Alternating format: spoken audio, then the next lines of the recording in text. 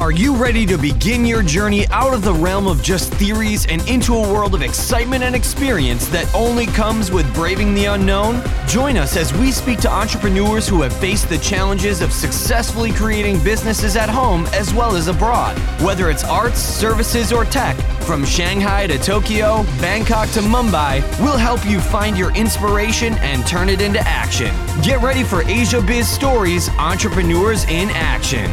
Now welcome your host, Neville J. McKenzie. This conversation is with Muriel Boutin-Boucouve, the co-founder of Papaya Paths, a business focused on environmental sustainability and social impact. Muriel previously worked for Schlumberger in North and South America, Europe and Asia, learning a great deal in her various roles. Now an entrepreneur based in Singapore, we spoke together a few weeks before the official launch of the Papaya Paths web platform. During the conversation, Muriel reveals part of her journey and what it takes to bring her vision to reality, covering many aspects of the entrepreneurial journey and to bring the vision into reality. So now, without further delay, let's begin. First of all, I'm here with Muriel Boutin-Boucouve. Can you just give an introduction of your background? Okay, so I studied law.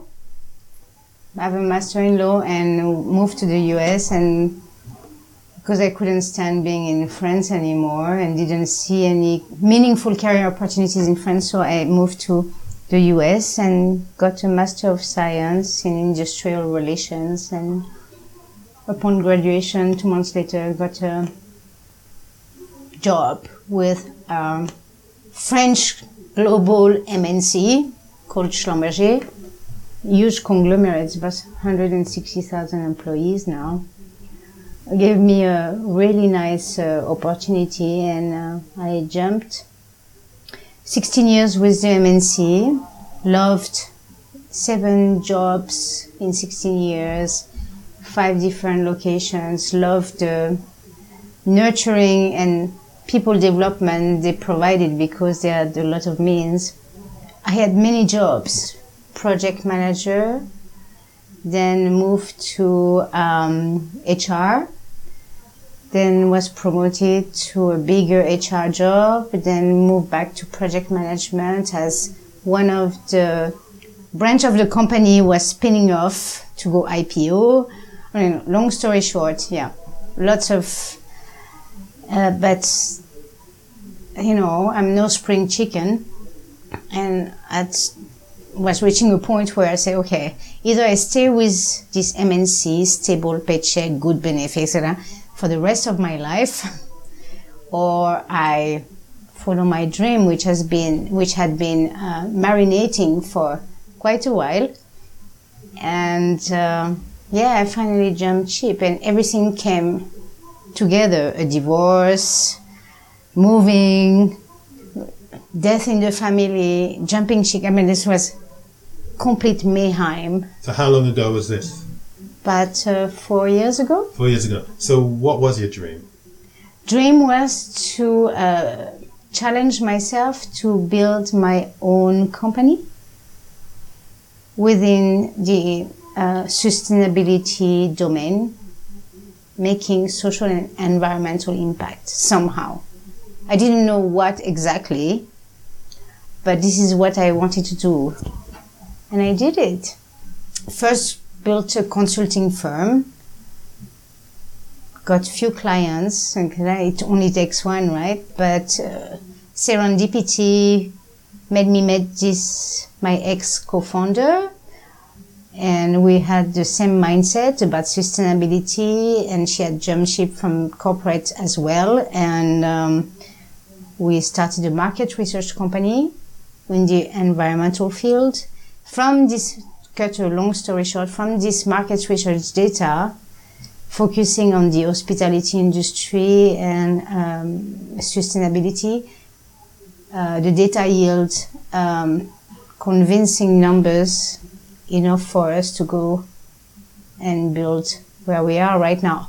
Unfortunately, my co-founder had to step down last year, which was a huge drawback.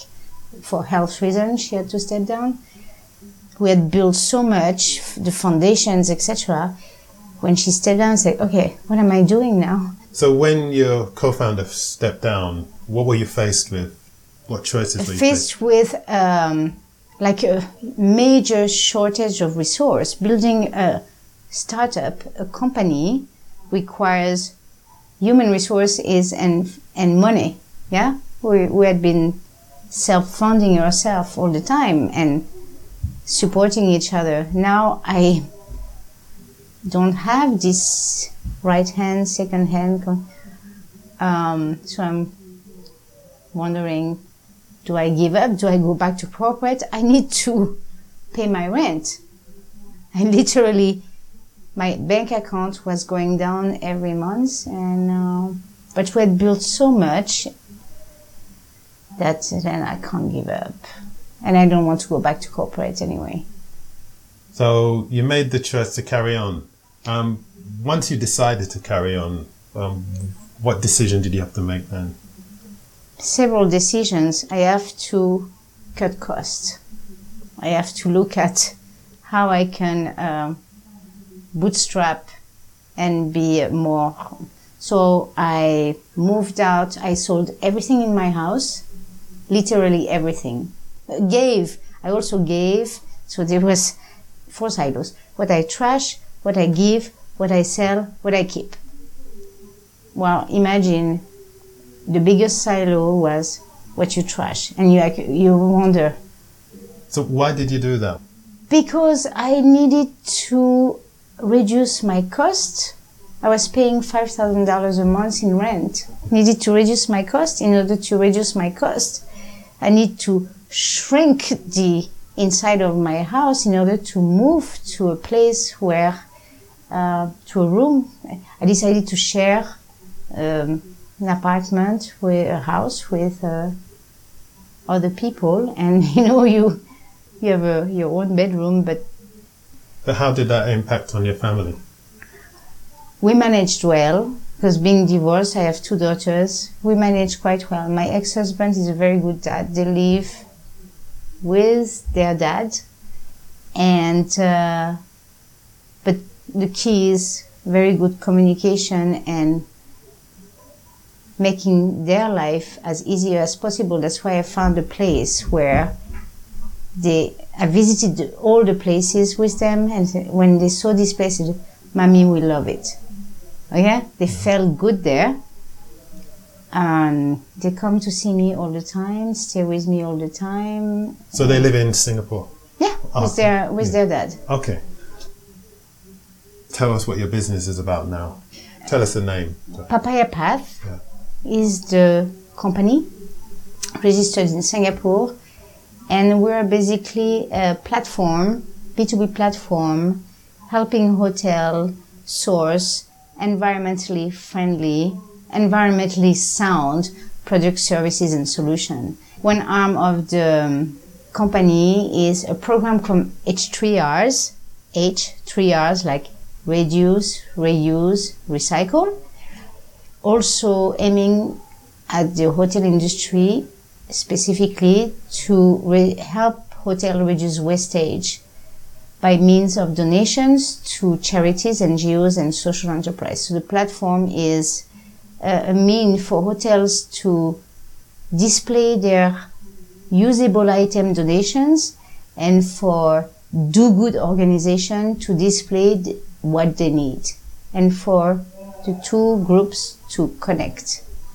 Where did you get the inspiration from? Well, serendipity again, because the initial thought was to build a B2B platform to source green product, solution, etc., like a tender and bidding platform. But I know quite a lot of people in Singapore, investors, mentors, friends, and as we were out there getting feedback, we realized that we needed like $2 to $3 million to ramp up this platform. And an angel came in the way, said, "I like what you're doing, I like the philosophy, I like the team behind it, everything, but it's going to take a long time to raise that much money. Think about something that could bring awareness to your B2B platform, but in a more simpler way for the hotel industry to engage in your company. So we scratched our head, I scratched my head for a night and came up with this H3R program, which is a donation program. And I called him and said, okay, I think I have an idea, but I need a bit of money to implement it and execute it. He listened to me at lunch and liked it. And then he put his checkbook and gave me $30,000 to get it going. Just like that? Just like that. Where is this angel? You don't have to in give Singapore, his name. No, I can't. Don't give his name. It's very private. I would call he's a kind of a philanthropist, a dreamer, but also a businessman. But he doesn't expect. He doesn't even have equity in the company. And initially, I was thinking, when I talked to friends, I said, "Oh, maybe he wants to get you in bed." I said, "No, I don't think so. No, it's very genuine. He's very genuine. He has money, but he wants to share it wisely, and he connected with the idea. So we did. $30,000 helped me to develop the platform, the program, do a beta test last year with a hotel. The test was successful. We were able to donate about over a ton of items from a hotel. And after that, we was very happy with the results. So we got a second round of seed funding to keep us going this year. Not much money, but enough to keep us going this year, for me to hire interns and pay for the technical enhancement of the platform. And also, along the way, I applied for a grant in Singapore with the National Environmental Agency, and I got the grant. Was that an easy process? No, applying for government subsidies is never an easy process. However, I must say, NEA has been wonderful. If you deal with government agencies in France, in my country, I don't know in the UK, you feel like talking to a non-human entity, like a big brother, but at the same time, there's no one to relate to, to talk to, right? It's lots of red tapes and no direct connection. With NEA, we had meetings, they called me, they helped me to formulate the grant applications to maximize my chances. They were wonderful. So it took 6 months, yes, back and forth, lots of meeting, grilling, and because they have stakes into investing in companies as well, but they were super helpful and supportive. So the time spent was worth it, yeah. So did you learn anything from the process? Of course. Yeah, what did you learn from the process? I learned to be patient. I learned to have faith and not give up into any undertaking. But it's not only with NEA. It's the journey of being a startup is you have constant high and lows. You know, it's like suddenly you become bipolar. So what's the high that you can think of? Oh, when getting people to respond and understand and show how much they believe in you. Show concretely. Now, what's the low? So many people not meaning what they say, not walking the talk. What my learning is, I don't waste time with bullshitters anymore, and I filter much better. And I realize that a lot of people don't mean what they say, but that's okay. Don't take it personally. Let it go.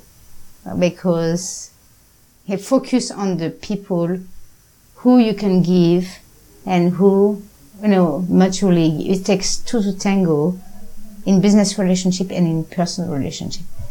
Make sense? Yeah, yeah. So you mentioned that you have interns working for you. Yeah. Is it only interns, or do you have IT people working for you? So we have a technical advisor who has equity in the company, but he's not working full-time with us, but he joined for equity, sweat equity. We have an editorial advisor, and we're looking for partners, by the way, if anyone is interested, but maybe more interested once anyone sees the launch and what we are going to achieve. And we have few interns coming in all the time, yeah. How easy is it to find people to work with? Interns, not that difficult. Now that I found a very good sourcing business and association for interns, and huge support at the hub. Yeah. Really huge support at the hub.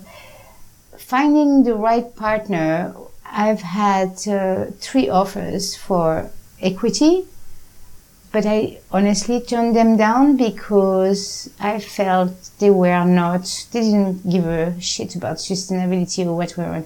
It was just all about money, and there was no synergy in their and my business mind. So yes, it was attractive money, but at the end of the day, it's not only about money. How do you select a hotel or a company to aim for? Most hotels now, by mandate or choice, have to go on the sustainability journey. More and more government regulations, etc. And also, hotels cover the whole spectrum of sustainability. They affect everything: the local resources, labor, community, biodiversity. There's so much waste within the hotel industry you wouldn't believe. I've interviewed 50 hotels, visited hotel warehouse where tons of stuff in good conditions are piled up. They don't know what to do with. They have to refurbish on a regular basis. So to give you an example, visited a hotel and there were 400 brand new TVs in the warehouse on the shelf, in the box. Why? Because our owner wanted to upgrade to a better TV and our clients complained that the TV was not good enough. Boom. What are you going to do with that? I said, don't know. It's okay. So we don't realize how much can be saved on that area. For the H3Rs, part of the process is for the do-good organization to register and explain their mission. So we do vetting. To accept them on our platform, they have to be real NGO charities, do-good organizations, because some of them are just fake, and we know that. So we screen them and understand how our platform would benefit these organizations or their beneficiaries. Similarly, if a hotel, we screen the hotel too. I won't name any hotel, but there are some hotels we will not accept on our platform because they've been in the media for abusing animals or hosting prostitutes in their hotels. And okay, so how does a hotel abuse animals? Part of the hotel, some hotels have entertainment stuff, entertainment venues with animals. So abusing is maybe but if they're in the media and have been shown as not being environmentally and socially conscious, we will not accept it. But it's rare. There's not that many hotels. Much more NGO charities that are not legitimate. Not in Singapore, but many, as we'll expand in other countries. Our vetting system filtering will be a bit more stringent. So you're based in Singapore, or? Well, the platform is a web platform, so it has no boundaries. Now we're launching in Singapore. We have a lot to deal with. There's about 450 hotels in Singapore, so it's a good ground. But eventually, we want to export. The platform is borderless. What would your timetable be? Yeah, so this year we're launching officially in a few weeks, and in the next 3 months it's going to be madness to, get momentum, and it's a chicken and egg situation. Yeah. The more people register on one hand, the more want to register, blah blah blah. So, and there will be a snowball effect. We wouldn't be in there had we not been convinced that there's something to be done. There is something to be done. None of the organizational hotels we interviewed said, I'm not interested. Well, few, yeah, but maybe it's like, what, 1%? 2%? 5%? When I asked them, is there any reason why you wouldn't join the program? No, I cannot think of any, because it's a win-win for everyone. Yeah. Yeah? And then as far as the timeline, your question, let's see how it goes. Yes, I have a vision, we have a future, but going too aggressively into something, too much ambition, and say, oh, we're going to reach 5,000 hotels, maybe not be realistic. So, we have a progressive strategy, and with a plan to develop the other platform next year, implement a membership system. But let's see, this year I'm focusing on, with my interns and my partners, very specific objectives. So what's that objective? Objective is to have a certain number of hotels members and do good organization members, and a lot of little tricks and turns and surprises on a social media outreach standpoint of the network pipeline I've built over the year. So you learn what's required? Of course. It's a never-ending learning. So what would be the number one business lesson you've learned from this process? Business, biggest learning, Yeah. don't work alone. You are working alone now. No, I'm not. No. I was. If you work alone, you're doomed. You have to surround yourself. So surround yourself with the right people. Filter out the toxic people. Be patient. And have faith. Don't give up. It's kind of a mainstream to say don't give up. But when you see what you've achieved, what is around you, and you balance it out with the disappointments, etc., you can see if you should give up or not. But I've been told so many times, don't give up, don't give up, don't give up. Then I can't give up. Your work career, has it been spent chiefly in Asia? No, I started in the US, then Latin America, and then Singapore. And how much of what you've learned in the US, in Latin America, do you bring to your company here in Singapore? Oh, in the US, fantastic. But it's also the company I belong with, because they're really nurtured people development.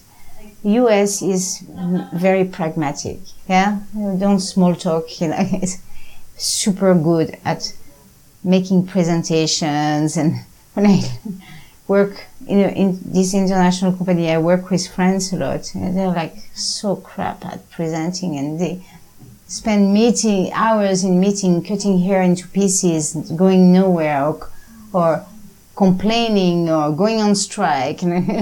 So in the US, I learned the professional way to go out there. Where were they going on strike? In France. In France. In France. French people have a tendency to point fingers, and I'm French, so I can criticize. Yeah. Point fingers rather than finding solutions. And the US is like find a solution, let's cut the crap. And so I really enjoyed that. And, And South America? Oh, South America was much more of a fun journey. Yeah, where everyone is late for meetings all the time. So if you want a meeting at 6 o'clock, you'd better set it for 4 o'clock. Yeah, they will be inherently late and not serious, but it was fun. We pretty much danced, drank, and ate all the time. Yeah. We achieved something somehow, but. And here in Singapore? Here in Singapore, I came here with the same company I was in, so still in the MNC. I found working in Singapore was a shift because I've been not trained or molded, but just my work experience was, okay, there's a problem, you find a solution. Get things done, results, no matter what, yeah? Ethically, but no matter what. Here I found, okay, we have to go through, no, I have to ask my hierarchy, I have to ask my supervisor, working with people who are afraid to make decisions. So it was a bit of a struggle at the beginning, and I guess I found... How did you get around that?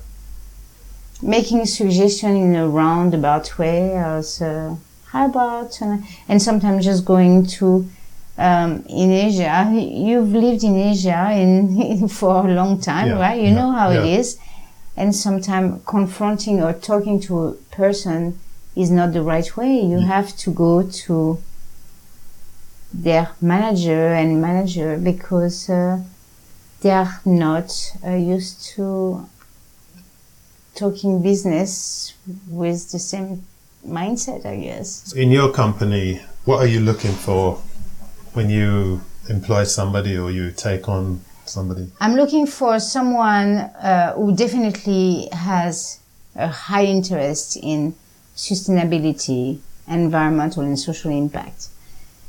That's one thing, otherwise what's the point, yeah?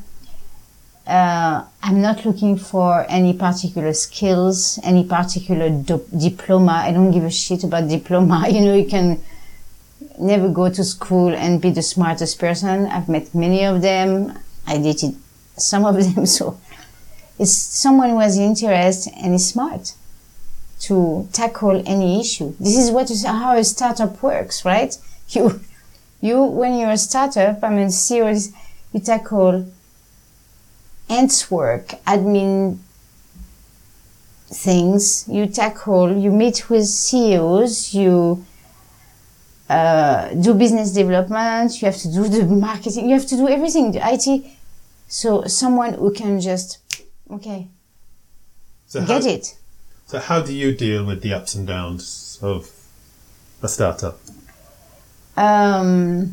Taking a break with my daughter, shutting off my phone and spending time with my daughters. Even if it's spending the afternoon with them reading books in the bedroom, but just shutting down. Do you plan that? Is that planned, or do you just No, it's just like, they love to do that anyway. So it's just like bonding, special time together. Just spending time with friends, talking. Exercise. I have a couple of people I exercise. I have a little park at the back of my house with outdoor workout equipment. And at 8 o'clock every night, we're sure to meet someone. So we exercise. Exercising is endorphin, good hormones. Sleep. Sleep. Sleep. A lot of people, when they become entrepreneurs, they say they haven't got enough time to sleep. They just have to keep going. So it's wishful thinking. Yeah. I wake up, in the past 2 years, I wake up every night at 2, 4, 6. I haven't had 8 hours straight sleep in the past 2 years. Is that because you're thinking of things to do? My brain never stops. I work in my sleep.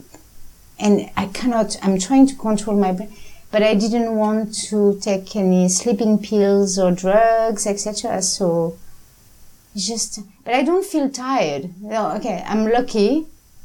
I wake up, go on the day, And I don't feel tired at all, but I have not had 8 hours sleep in the past 2 years. So you wake up at 2 o'clock?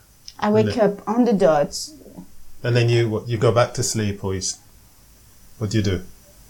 Yeah, I'm trying to breathe and relax, and then I fall, because my body is tired. Yeah. So I fall back asleep, but I wake up again because my brain, sometimes I'm not sure if I'm sleeping or not. You know this feeling where am I sleeping? You feel extremely tired. Your mind is, but you're not awake. To tell my story, I found that if I didn't have lunch, then I would wake up around 2 o'clock the following night. It took a couple of years to work out that if I had lunch, then I'd sleep through the night. And dinner? Or just lunch? It was if I missed lunch. If I had a breakfast, missed lunch, then had dinner, I'd wake up at 2 o'clock. Oh, really? Yeah, so I don't know the explanation of how diet affects the sleep pattern. It probably does, you know, like if you eat too much meat or chocolate at night, you might have, of course, diet will. But the lunch thing, you're right. I've been skipping lunch in the past 2 years. Had a bit like banana in the morning, and then go, and then realize at 5 o'clock I'm starving and I have a big meal. And And I found that's what happened with me. Yeah. So okay. Yeah. maybe don't skip There's a lunch. correlation. Don't skip that. Who has been your personal inspiration? Many people. That's why I'm so grateful, and that's why I'm not giving up. Many people. I have been here since 2004. Initially, I was pretty recluse because I didn't want. I was an expat, the expat, But going to expat coffee morning, meeting all these people, superficial, competing with one another with how much their husband or spouse are making. So I was a bit overwhelmed. And but like I said, in business and personal life, I've over the years learned to filter, remove people, not time wasters, etc. Like someone asked me, we should have coffee, we should do this. Why? Yeah. It's like, what's the point? So, inspiration, in the past few years, and it's one of the reasons I joined the Hub. Why did you join the Hub? One of the Hub staff, whom I was introduced to by a good friend, who coached me to transition from MNC to startup. She's back in France now. She was a professional coach. Introduced me to this lady who is now a member of the Hub, and she introduced me to her because she was coming to Singapore with her boyfriend, didn't know what to do, and I kind of coached her myself, and I helped her to, find different possibilities and routes, and we kept in touch, not closely, and one day she said, Muriel, with what you're doing right now, you should really consider joining the Hub. And I'm like, but I can't afford it, it's like, but maybe we can find a way. And she offered me a trade-off when I volunteer there once at the entrance, once a week, for free access to the Hub. Office access, which, why not? Let's try that. So, and it's been going on for over a year and a half now. It's wonderful. I've met so many people, and I'm so grateful the Hub gave me this opportunity because I have free office space, but I'm also giving them membership. I'm so happy and grateful that I brought members into the Hub, so I'm giving them business. It's another win-win. Life is all about, I believe, win-win. So anyone who inspires me, I believe I've inspired them somehow. It's never one way. But I never expect anything in return in what I do. because expectation is misery, in a way. I really believe expectation is misery. It's karma. I believe in karma as well. What have inspired me too is the mistakes I've made, and I've made many. Can you tell us about them? No, I've screwed up a few times, of course, you know. How did you overcome those mistakes?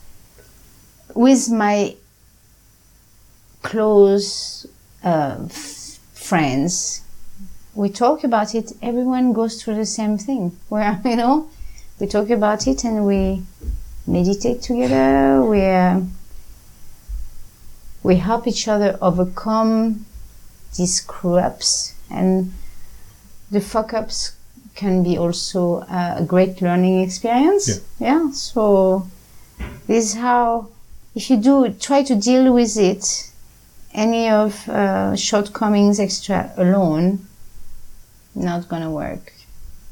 So that's the bottom line. I'm grateful. I'm surrounded by a lot of great people. I cannot tell you how many people I can call anytime and will pick up the phone and come right away, and vice versa. How many people can call me and will come right away? We don't have to see each other. We don't have to be best friends, but we have a common connection. So would you call that your network? Or is it something beyond the network? Is it? It's beyond the network. Yeah. Definitely beyond the network, because there's really a strong human element, almost a therapeutic element. Network is usually interpreted as business. Yeah. So yeah, it's a form of it's more of a community than a network. Yeah. Yeah, that sounds like a good word, a community. Yeah.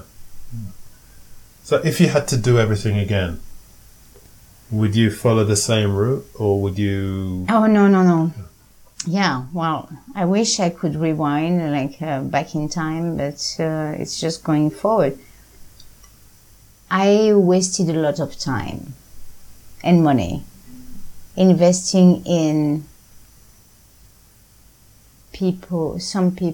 some wrong decisions, investing in laziness as well, where, you know, there are moments where you're like frozen with anxiety attack and you don't even want to get out of bed. Yeah. So, yeah, I could have saved about 2 years of my life from the onset of the startup journey by making other decisions. But what's done is done. You know, I live in the present now. What's the point? Yeah.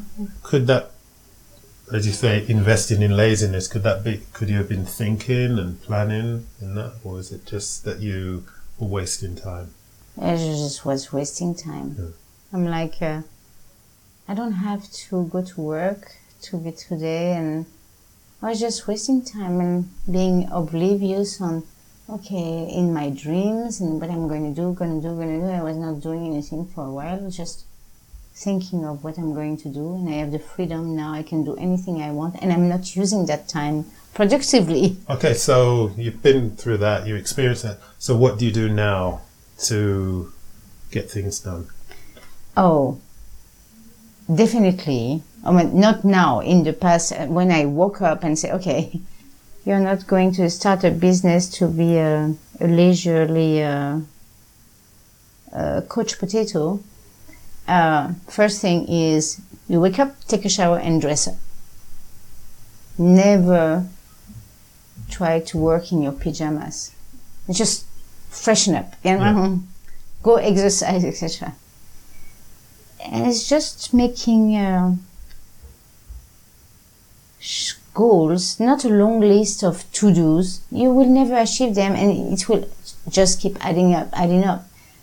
Shrinking the objective to a realistic number where you're really pleased. Hey, you have ticked up 5. Is that a daily thing, or? Yeah. So you wake up, get dressed. And the night before, I said, okay, tomorrow I want to do this. I'm not doing planning for the whole week because it's just not realistic. you know what you've missed.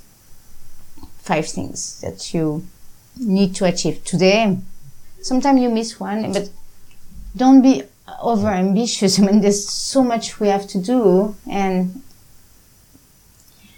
you can have your project management software tool, your time management book, etc. You know exactly what you have to do on your project. You just think about it the night before. Say, okay, what is important, urgent, both, right? 5 things. Boom. And you do it the next day, and you focus, not multitasking. You focus on each task. And I'm not perfect yet, but I've made serious progress that way. How do you measure that progress? By ticking. When I see ticks. my 5 limit, 5 things. Because there are other things that are going to come in the day. You put it in the next day to tick. Let's start to wrap up now. What would you advise somebody that came to you and said, Muriel, I'd like to create my own business? Okay, is your own business a fantasy, a dream, or have you done your research? Do your research before you go to your own business. Some great ideas, and I'm not the only one who's going to say it, some great ideas will never go anywhere because there's no market for it. So do your research first.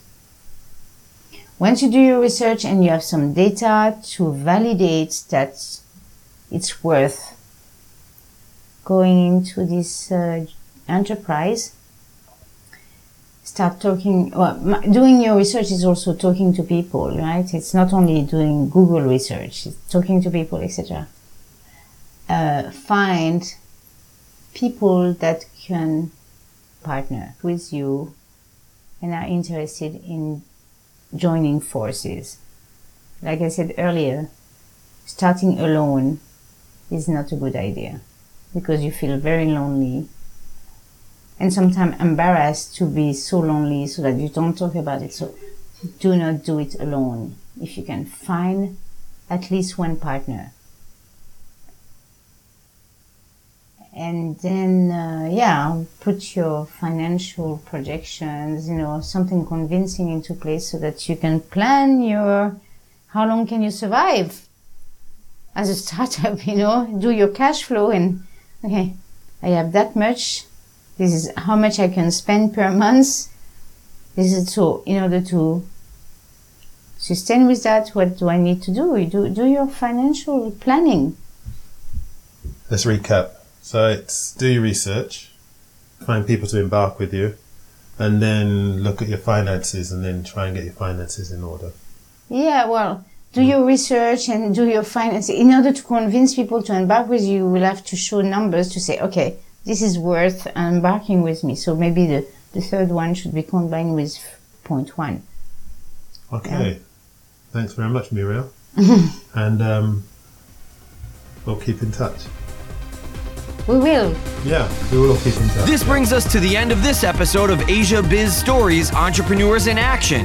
Now we need you to hit the subscribe button and head over to AsiaBizStories.com for more great information on how to take your inspiration and turn it into action. Thanks again, and we look forward to having you join us next time on Asia Biz Stories, Entrepreneurs in Action.